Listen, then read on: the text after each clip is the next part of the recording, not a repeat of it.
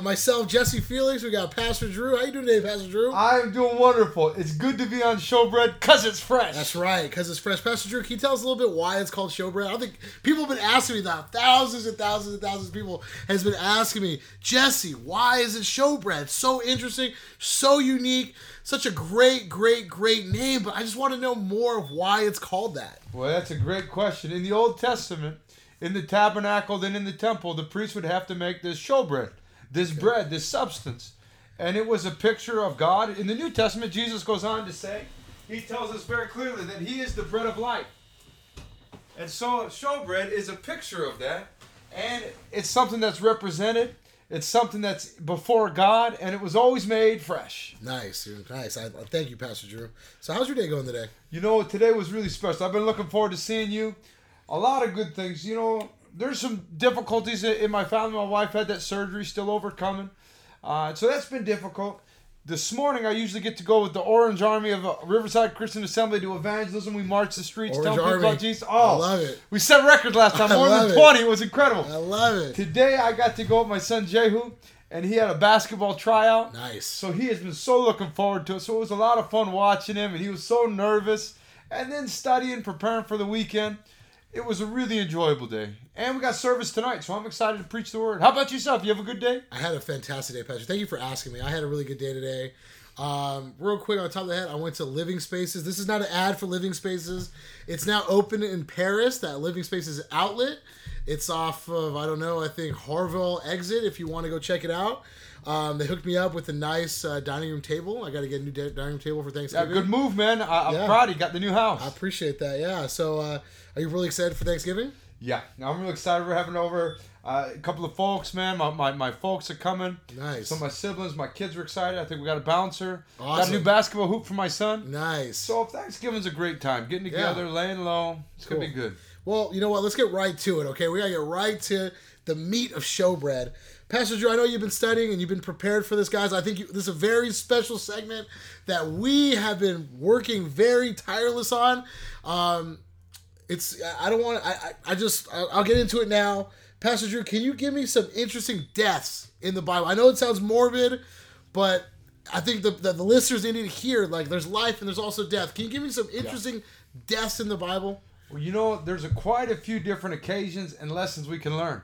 You know, when Adam and Eve sinned, it said, the day you eat of that fruit, dying, you shall die. That man came from the dust, to the dust he must go. From the Spirit of God to the Spirit he must go. And so I was trying to think of some of the most unique deaths and the circumstances around them. One of them I thought of was Korah. You remember that rebellion in the wilderness? Korah said, Moses, you're not the only one that God speaks to. It was rebellion. Rebellion was spiritual guys. And so Aaron's rod budded, Korah's didn't, and it says the ground shook and literally devoured Korah, his family, and all the other rebellious leaders. Rebellion is paid back very harshly, isn't it? It is. It absolutely is. Yes, it is. So I don't think there's too many people that would say they got swallowed up by the ground. Speaking of rebellion, I thought of Absalom, David's son, who was a usurper, who took the throne from David. And then there was that civil war, and it says of Absalom that he was handsome. And he had these long locks that he was really proud of. He didn't have any children of his own. And so he built this monument so people would remember him. And so in this conflict, in this battle, Joab is chasing down Absalom. They're going back and forth. And his hair gets stuck in a tree. Wow. And his animal he was riding on goes on by. And there he is dangling.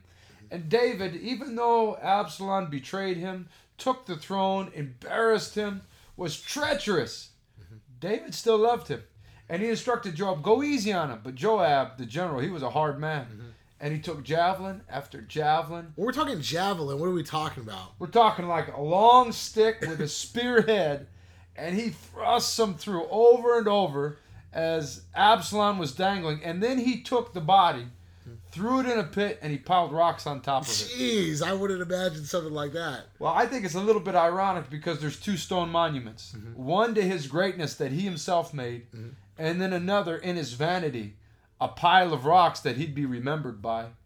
And so, treachery, rebellion in the scripture has some unusual deaths. Where is that in the Bible? Like, can you give us some scripture? Where is that in the Bible? Well, it'd be in the book of 2 Samuel. 2 Samuel? Yeah, in 1 Samuel you see the rise of King David, and then towards the end of 2 Samuel you see that story of Absalom.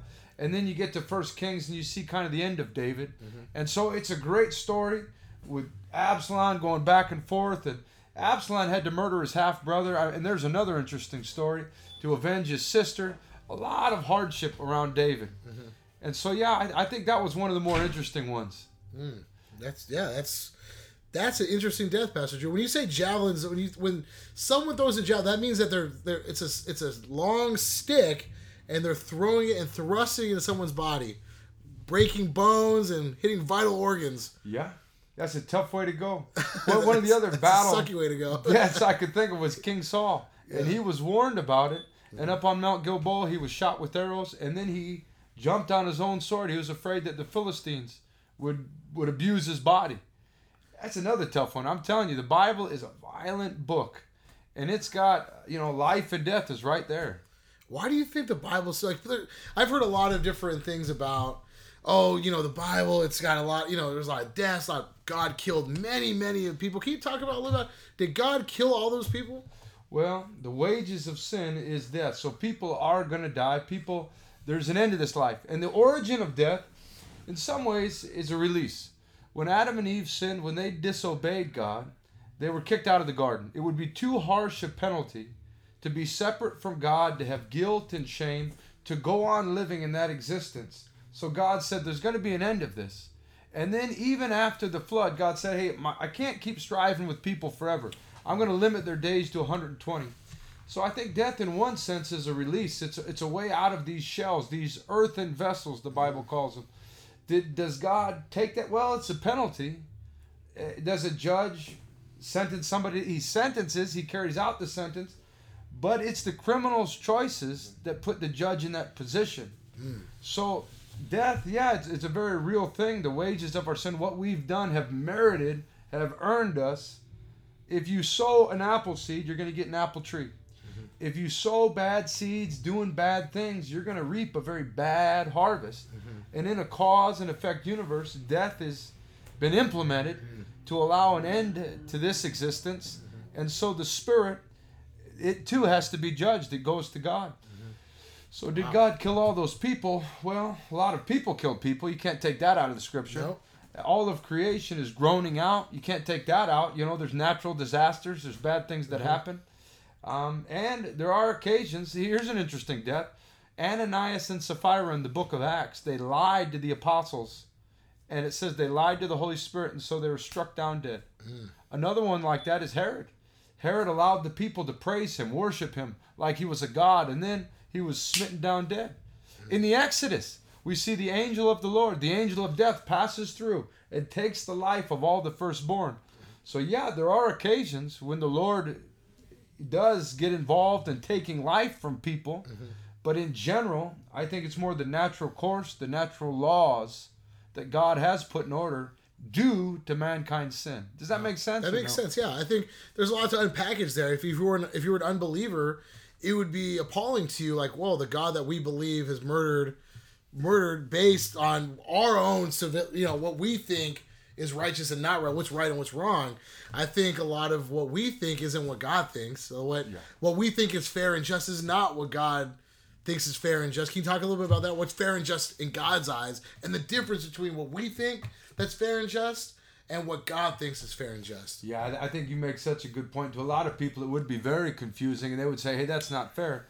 Most people's system of justice is very contextual. In other words, they'll give people in this part of the world and people in that part of the world, they'll give them the right to come up with their own system of what's right, what's wrong. It's more culturally based.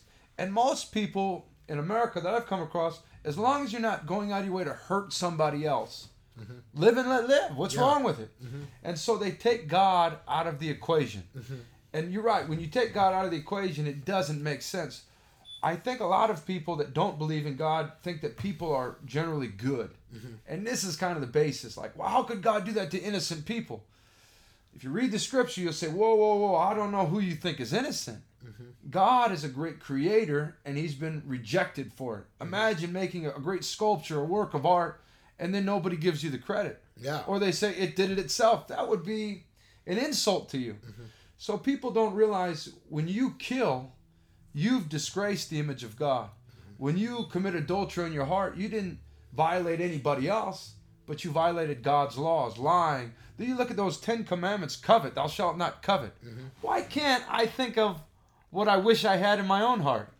So yeah, if God is the lawgiver and breaking his law makes you guilty, then when people die, or in the book of Canaan, when there's these wars and God helps fight, he throws these hailstones, he helps David kill Goliath. Yeah. How is that okay? Yeah. Well, I would say they had broken God's law. He had given them warning. He had been patient with them. And then justice came. Justice in whose eyes? Not necessarily mankind's eyes, but justice in God's eyes. Okay. Does that make sense? Yeah, that makes sense. So you would say that our thinking on earth is very skewed to God's thinking in Yeah, I think a lot of people's are. I do think that there's a law that God has given in our hearts. The concept of words, for example. Words have definitions. You and I, every human is wired that way. Yeah. You know, if I said book bag, you and I agree what a book bag means. Yeah. That's truthful. If I said sofa or chair, we would agree that that has a definite meaning. That's based in reality. And so in order for human beings to have a society to get along, we have to be truthful in our words. If it wasn't wrong to lie, then nothing could make sense. Does that make sense? In other words, within the human beings, we all have to have an agreement that there is truth, or we could have no conversations. And so what I would say is there's a standard that's innate within us. Eternity's written on their hearts, the Bible says. And so it works if you work with God's scriptures. Is it practical to not commit adultery, to not commit idolatry? Is it practical to not lie, to not murder? Yeah, it's very practical. Does the Bible work? Yes, it works. And so I would say there's a lawgiver that's given us a conscience, that's given us moral law, that's given us reality within us that's agreeable to the truth of things. So I think all that points to something higher than just what people could come up with. But, I do think you're right. Most people just look at, well, if I'm not hurting anybody, then how dare a God judge me? Yeah. So the first lie that Eve was to believe was you could be like God. And when we take God out of it and we become the lawgiver, we're making ourselves like God. It's the same lie. Why would it, what's the, I guess just break it down and package it even more. What's the benefits of knowing and believing in God? Say I was an unbeliever and said, hey, you know what? I come to this church, I came here, I'm listening to you, Pastor Jude. That sounds all great. What are some benefits? Why would that benefit me to stop what I believe, like to stop the notion of, hey, if you're not doing anything bad, live and let live? Why would I, what are the benefits of becoming a Christian? What are the benefits of like knowing God? Why would I want to stop 30 years of my life, stop that and live a different way? Why would I want to do that? It's a huge ask, isn't it? Yeah, it is. It's a really good question. Jesus promises eternal life. Now we're talking about death right now. We're talking about some of the interesting ways that bodies expire, that these flesh and bones and organs, like you were talking about, it pierced through vital organs and he lost blood and he couldn't breathe and then he died. But where did he go? If I lost my arm, I would still be me. If I lost both arms, I would still be me. There's something that's in us. I would say a spirit. And so when Jesus promises eternal life, it's eternal life of that spirit. And so to become a Christian is to have the Spirit of God. And I think this is a fulfillment, a satisfaction, a completion of what many people are looking for. Maybe our listener might have a wandering, a searching, a yearning, a desire for more. They've tried different things, different pursuits of ambition, different relationships, and they're still looking. If you would give your life to Christ, if you would come to believe in God, I believe that looking can come to its destination. We promise joy and peace. Like I mentioned before, my life has plenty of obstacles in it right now. And yet, I have the joy of the Lord. There's always tumultuous times. We deal with lots of difficult people, and yet I still have my peace. I would also say the Christian has forgiveness to offer. We know how to forgive people. We can let things go. For many, without Christ, this is near impossible. We have purpose. We have passion. We have a community of like-minded people. So I think there's an awful lot that Christianity offers in a practical sense and an emotional sense. Some people, they drive themselves sick with bitterness and resentment, unforgiveness and anger and malice. They don't know how to deal with it. Absolutely. We Christians believe that God died on a cross, paid for my sins. Whew. Yeah. That's a relief. Yeah. And so now I can forgive others. I've been given a great gift. Now I can pass that gift on to others. Yeah. So I think Christianity offers a lot. And I think it works in a practical sense. I think Christian families have a code of ethics and morals to teach their kids, a code of conduct. And they have a community they're a part of. But I can only verify in my own heart and my own experience the joy and love that I have experienced. And I think they could too. Nice. How about yourself? Does that sound similar? Yeah, I think for my Christian life, like I think, talking and speaking to other people that might want to come to Christ or interested in changing their life, I think the biggest thing that happened to me is that life's incredibly hard. Like it's incredibly hard, like mental illness and stress and anxiety. And I can't imagine being an unbeliever and not knowing Christ and having this much stress and anxiety. Just like everyone else, I have stress. I'm stressed out, work, anxiety. I got kids, my future, my hope. What's it going to look like, And that of course, I have those stresses, but it alleviates knowing that God has me in His hands and knowing that I have a plan and purpose. What's more scary, what's frightening to a lot of people, including myself, before I came to the knowledge of the truth, was the unknown. What's going to happen? What's the unknown like for me? What is going to happen to my life? What is going to, even thinking like, what's going to happen when I actually physically die? What is going to happen to my body? Like, right. Where's my body going to go? Like, are people going to mess around? Like, what's going to happen? And so, I thought about those things, but now as an adult and, I've been a Christian for a long time now. I gave my life when I was 15 years old in youth group, and I think about my life and others' lives and how we handle stress. And I think there's a huge problem, Pastor Drew, in especially early 20s, teenage, early 20s, of how to handle stress and how to handle anxiety. Yeah. We turned to a lot of different things, and I think the one thing that I turned to all the time was Jesus. And I know it sounds cliche, and I'm sure all the listeners have heard that before, and but it's true. It's absolutely true. In my life, there's times where, hey, I don't have any money for the rent. I don't have any food. I lived in an apartment where we had the lights and the electricity shut off. That's pretty stressful. Right. Having to go to work and trying to get ready in the morning in the dark. There's no hot water. I've been through that, and it's tough.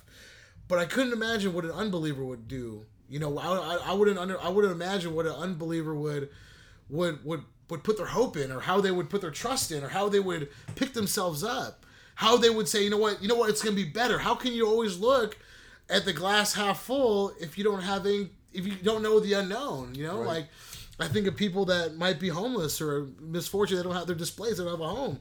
How can they, without the love of God and the plan that God has for them, how can they wake up each day and be motivated to, I'm going to get out of it? You know what I mean? Like, and so I don't know. I think knowing Jesus and having a plan and knowing His plan for us is very important for those mental issues and to be able to get through life. Yeah, I think that's so true. It can be tough, and it's good that we know the Lord, because He promises us not just payment in this life, but in the life to come. Mm-hmm. And so I think we have that hope, and that makes us generous, that makes us kind, that makes us want to be better than what our hands could take. Mm-hmm. One of the other deaths on my list was a guy named Asahel, and he was in a battle, and he was running really fast. He was fast as a gazelle, maybe the fastest of them. This is awesome, yeah. And Joab was his brother, and Joab was known to be the toughest, the roughest soldier, and he was in pursuit of the enemy general, Abner, and Abner said, hey, look, I don't want to fight you, Asahel. I don't want to deal with your brother. And so as Asahel kept running, full speed, Abner just took the blunt end of his spear out just to kind of bump him, to warn him, and Asahel ran himself through. He overran the goal. And I think of a lot of young people, they're overrunning the goal. They're working 2 jobs. It's hard out here in Southern California. People are killing themselves. Mm-hmm. And for what? Yeah. I would encourage everybody, godliness with contentment is great gain. Amen. The Christian learns that the greatest things in life come from God, come from family. We don't keep up with the Joneses. Fancy clothes, fancy cars, big things. They don't impress me. Mm-hmm. What impresses me is good relationships with my kids, the love of my wife. Those are the best things in life. Absolutely. I don't want to be like Asahel. And for vain ambition, I run after it so hard. For what? Yeah. To come to the end of it? Pastor, that's a really good point. It brings me to my next thought I had for you is, is what is the American dream? Like, I know growing up in public school, I went to public school, and having this thing, I've talked to younger guys, and I've done youth groups, and I've talked to people about the American dream. What's the American dream to you, Pastor? What is the American dream that society wants to paint, the secular world wants to paint for us? What do you think that is, the American dream? Well, I'm a little out of that realm. I'm not sure I fully understand. I would imagine it's fame, YouTube fame, Instagram fame, famous without always being talented, celebrity friends, big house, just beauty everywhere, lots of money. To me, I like a different view of the American dream. We have such liberty. Yeah. I love that the American church over the years has sent out missions.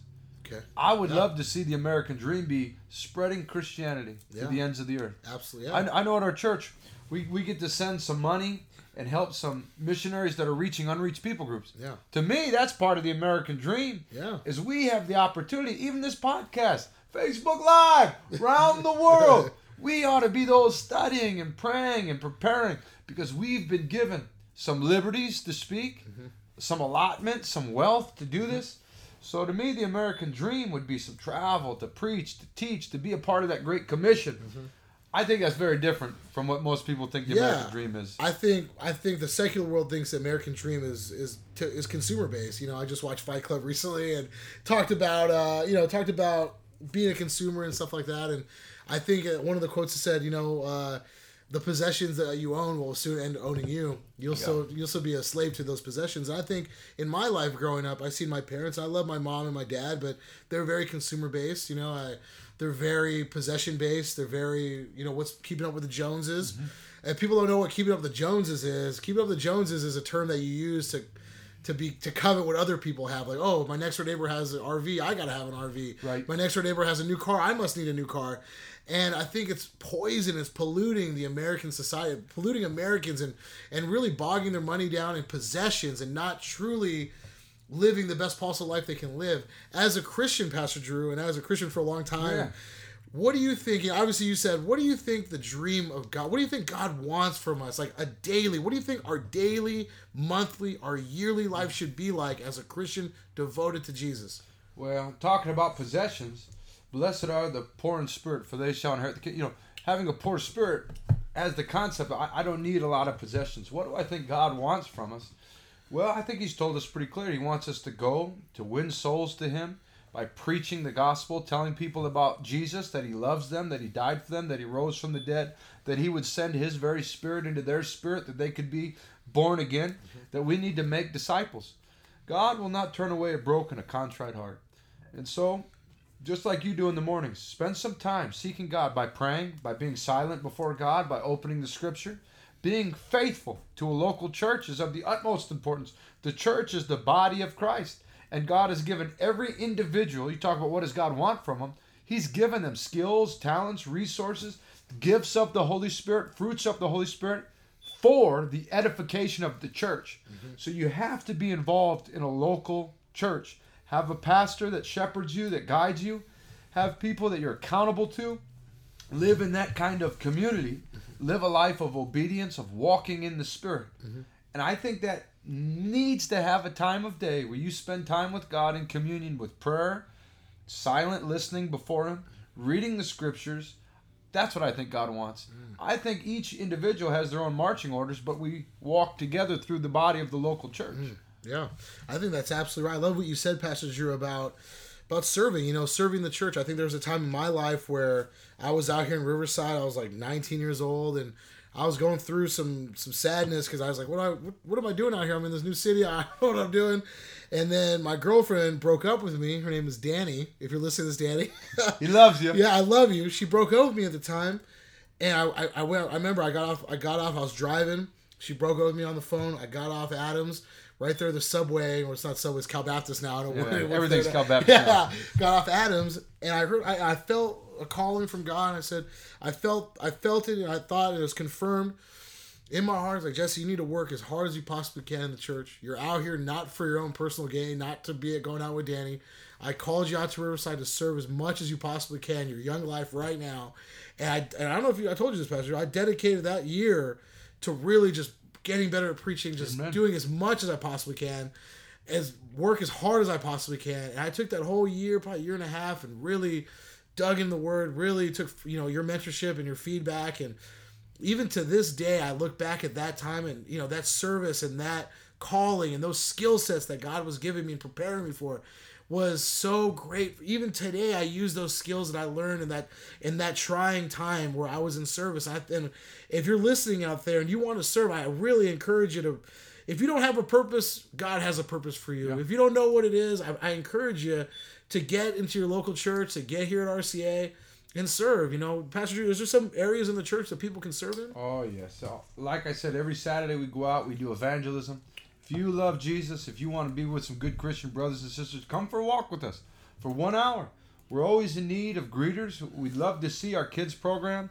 We got sports ministry going on. And if you got gifts and talents, let's get to know you. Yeah. We're having a special ladies' craft day because some ladies are good at crafts. Why do we have a karate program? Because we had some guys in the church that were great at karate and they were dedicated and faithful. God can use whatever gift and talent you have for the kingdom of God. I think of King David. We're talking about death earlier. It says that David fulfilled his purpose in his generation. There's a life that was well lived. You think of Elijah and Enoch. You think of those that walked with God. They fulfilled the purpose of God. Think of Jesus on that cross. He didn't have a lot of possessions.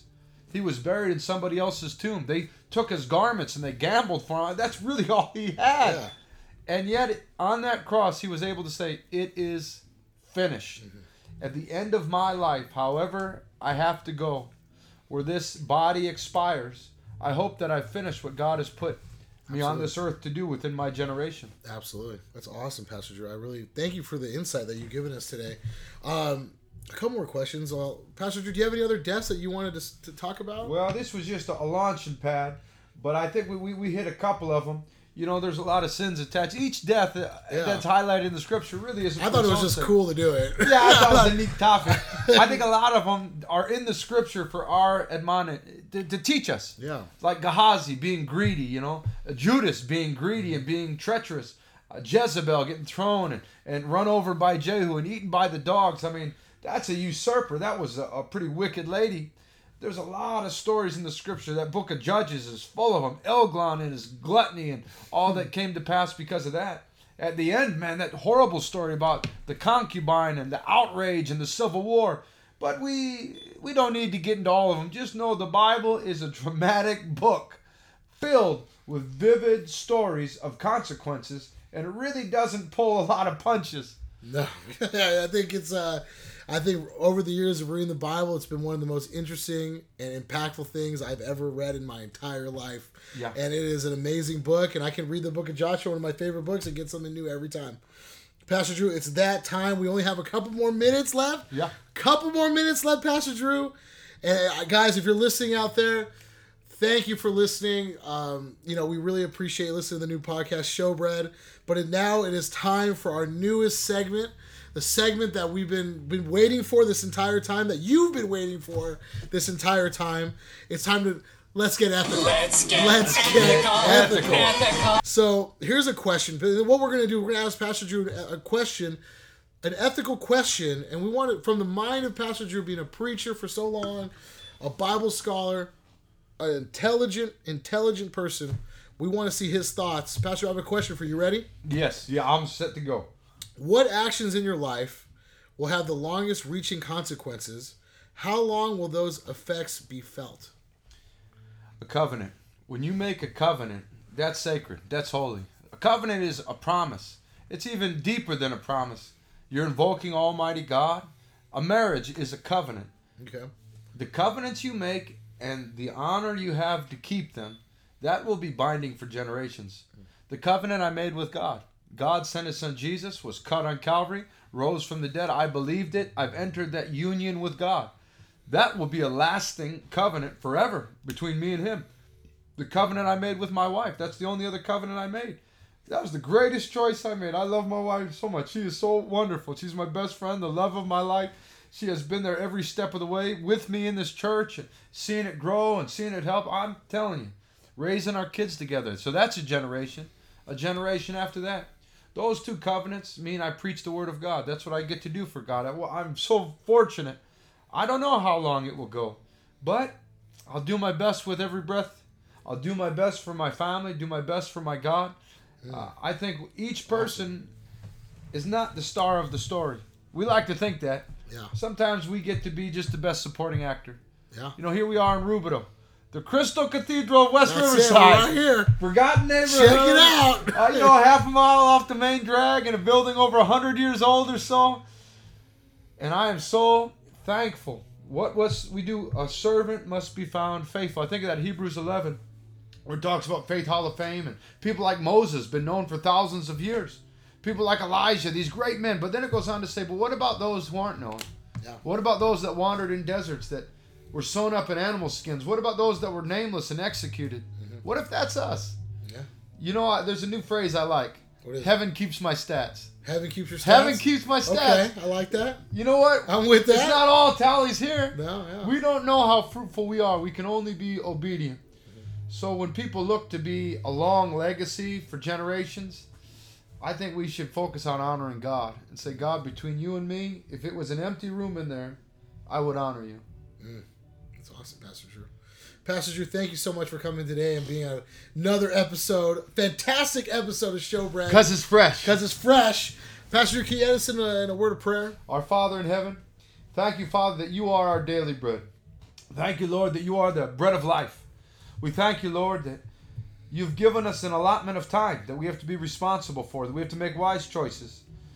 Father, I pray for our listeners. I pray that they would make wise choices. Lord, there's many examples of foolish deaths, of arrogant deaths, of sinful deaths, and, Lord, of noble deaths, of honorable deaths, of those that are blessed. How precious in the eyes of the Lord is the passing of the saints. Jesus. Lord, may we be those saints. May we be worthy of a precious end, knowing it's just a step in eternity.